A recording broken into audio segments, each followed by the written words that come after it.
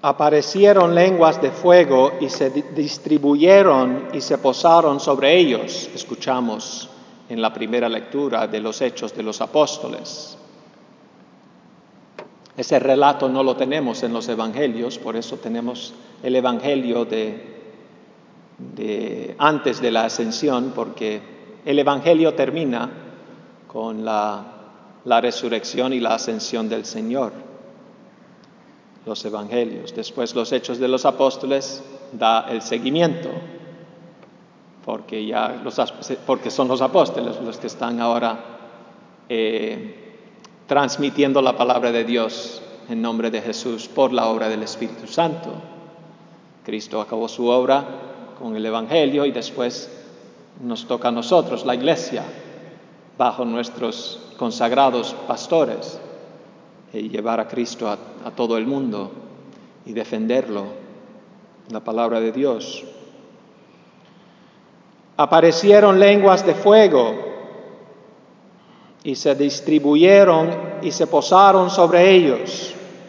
Dios Espíritu Santo se aparece como fuego el día de Pentecostés, Hoy hace precisamente 2000 años menos 12. Ya en 12 años vamos a celebrar el gran año de la redención, el jubileo bismilenial de la redención de nuestro Señor, el año 2033. Bueno, algunos celebraremos desde el cielo, ¿no? Si Dios nos lleva antes, cae un rayo del cielo y nos mata a todos, vamos, que nos merecemos. ¿No? ¿Se acuerdan en el Evangelio?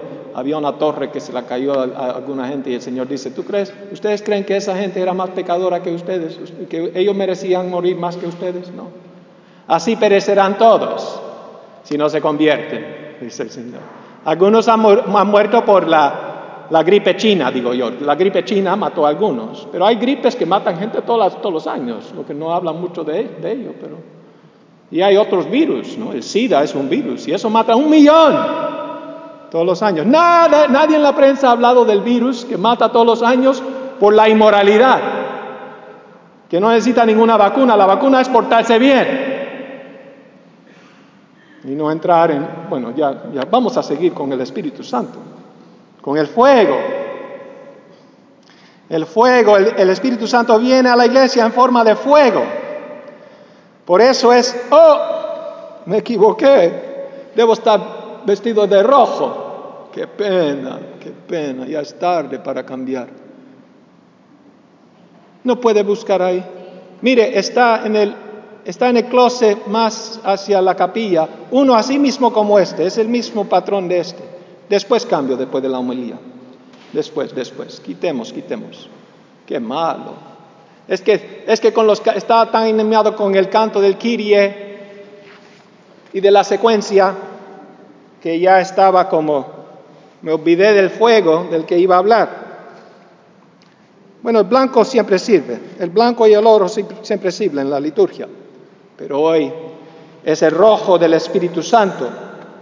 Por eso es el rojo el color del Pentecostés, porque vino Dios como fuego. Hay 4 tipos de fuego natural. Hay 4 tipos de fuego. El fuego natural, que te quema, que cocina la comida. Está el fuego de las pasiones, el fuego de la carne, que te devora si no lo controlas, devora a tu persona. Está el fuego del espíritu del hombre, que quiere conquistarlo todo. Y está el fuego de la gracia de Dios, del Espíritu Santo, que transforma al hombre en cosa de Dios, que abarca todos los otros tipos de fuego. Por eso se aparecen lenguas de fuego y cae sobre ellos, sobre María y los apóstoles. El fuego de Dios, este 4º tipo de fuego, es el amor de Dios. Dios es amor, por eso viene en forma de fuego. Porque el fuego se parece al amor en varios aspectos. Es muy bello y muy necesario y muy peligroso. Muy peligroso. Hay que saberlo usar. Y sin él no podemos vivir. Sin fuego no tendríamos vida.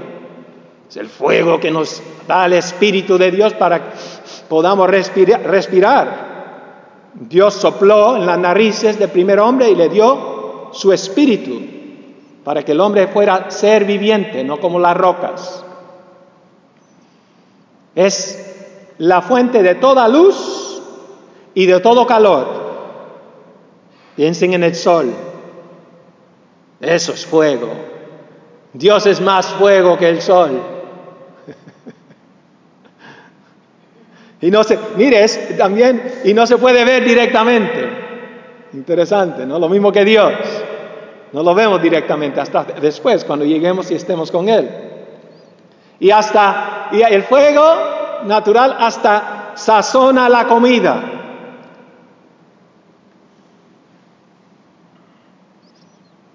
También el amor, ¿no? El amor, la comida hecha con amor, sabe mejor. Alimenta el alma, no solo el cuerpo. El amor es el fuego del hogar. Es lo que significa la misma palabra hogar. ¿Sabes de dónde viene la palabra hogar? Viene de hoguera, de donde ponemos el fuego en el hogar.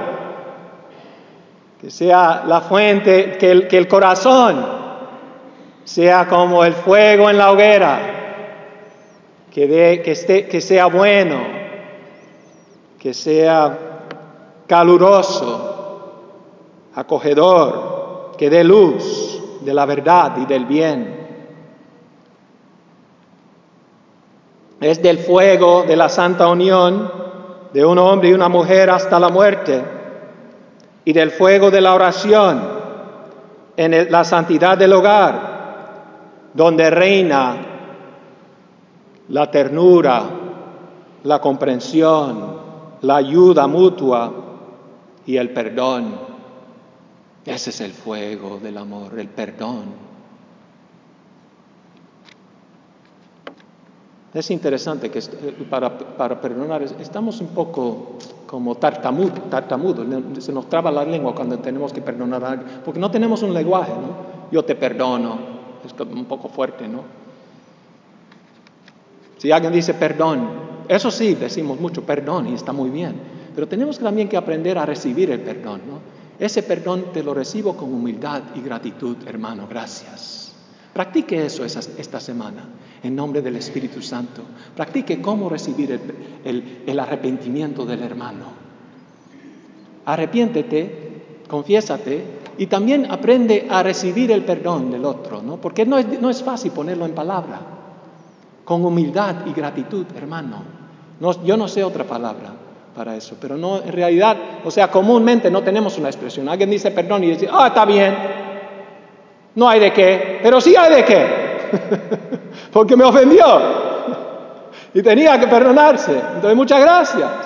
Pero sería un poco presuncioso decir solamente gracias y uno engreírse. No, hay que también sentir lo que siente el hermano. Eso es fuego. Es el fuego de la carne que se orienta al fuego de Dios. Porque somos carne y espíritu, y así servimos a Dios, o no lo servimos. Tenemos que servir a Dios con el corazón. No somos ángeles. ¿Qué dice el Señor? Ama a Dios con todo tu alma, con toda tu mente, con todo tu corazón y con todas tus fuerzas. Eso es fuego. Como Cristo te amó. Con el fuego de Dios, con la sangre. Fíjense que la sangre también es roja. Usamos el rojo para el Espíritu Santo y para los mártires. que llega siendo lo mismo. Dios habla en el mundo por los santos, por la santa mujer, por el santo esposo, por el santo hijo. Los hijos también santifican a los papás. Pero el fuego, como el amor, como ya les dije, para ser útil necesita ser domado, domesticado. El fuego hay que controlarlo. Nos da cocina, hoguera. Con el fuego solamente el hombre avanza. El hombre utiliza con el fuego disciplinado el hierro, el bronce, la plata y el oro, los motores combustibles, la electricidad y hasta las redes electrónicas. El fuego controlado por el hombre ha hecho posible la civilización de ciudades por los pasados 12,000 años de humanidad.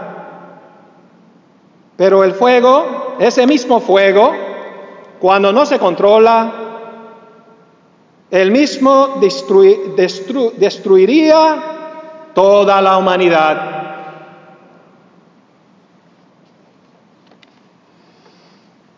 De igual manera, hermano, la palabra de Dios dice que el hombre de Dios necesita ser purificado por el sufrimiento en el amor de Dios, como oro en el fuego.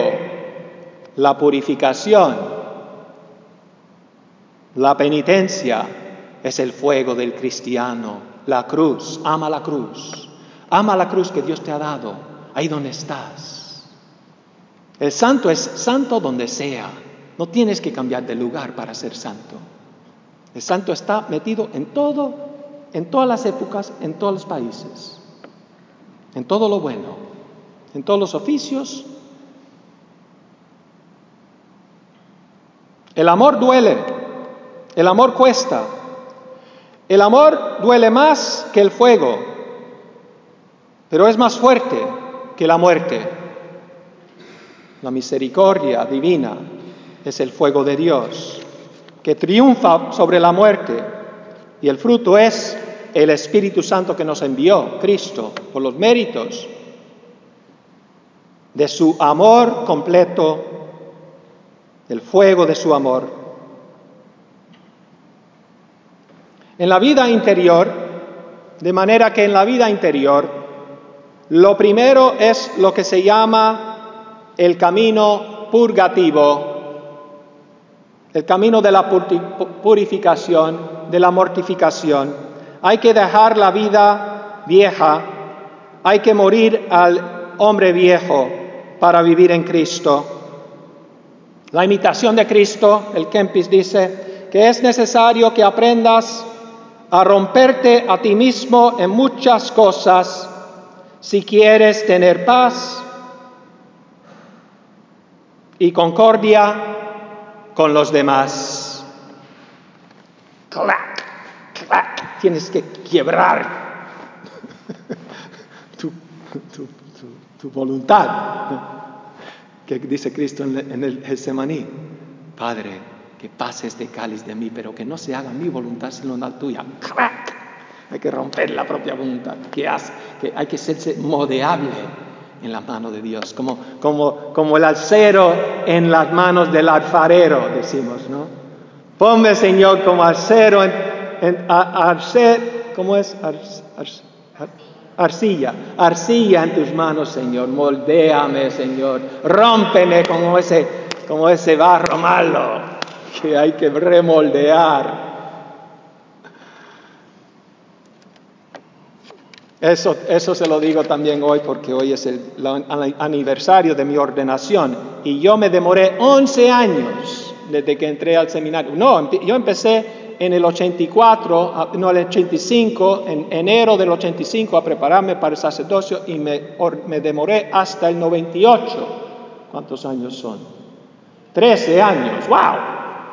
Barro malo, hermano. Yo tenía que romper muchas veces. Y a veces le pongo a la pareja unos 6 meses para el matrimonio. Y digo, 6 meses, tan largo, padre. Digo, ¿cuánto va a durar su matrimonio? Toda la vida, hasta la muerte. Hay que poner, si tú vas a hacer una casa, tienes que poner los cimientos.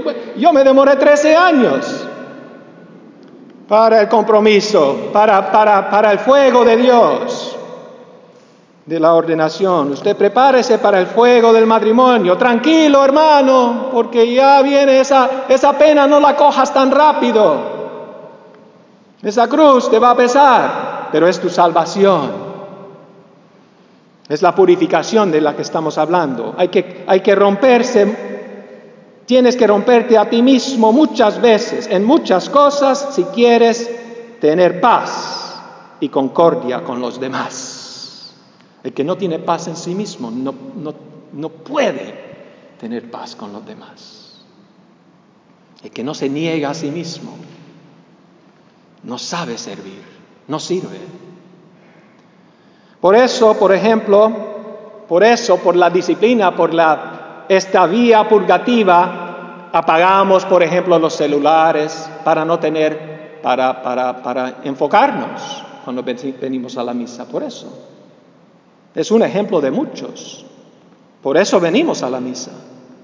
Por eso nos vestimos para la misa. Por eso nos fuimos hoy a jugar fútbol con los que están ahí. No estoy bravo. Es bueno que se entrenen, pero esperen al mediodía. Quisiera yo ir ahí a gritar cuando metan un gol. Esperen al mediodía. El domingo. No, pero algunos vienen en la tarde. Yo se lo dije la última semana. Yo dije, yo vengo a llevarlos a la iglesia. Y dijo, están los entrenadores. Y dijo uno, y dice, yo voy en la tarde, padre. Y lo dijo de buena manera. O sea, yo sí sé que hay personas ahí muy dedicadas a Dios. Pero las familias no están ahí. ¿Qué están haciendo? Por favor. Estar ahí apartado de la familia los domingos en la mañana. ¿Para qué? ¿Para el cuerpo? ¿Que después los gusanos lo van a comer? Eso es lo primero que significa el fuego del Espíritu Santo. Ya no hay tiempo para más. Dios Él es lo más bello, el Todopoderoso. El amor de Dios es un fuego abrasador muy celoso, que hay que sacrificarlo todo a Él. Toda la obra de nuestras manos cobra sentido dándosela toda a Él. Es lo primero que significa el fuego del Espíritu Santo. Él es lo más bello, el Todopoderoso, el que nos ilumina y nos purifica, para que brillemos y demos y también quememos también nosotros con el amor de Dios. Nos hace útiles en su amor, su único amor.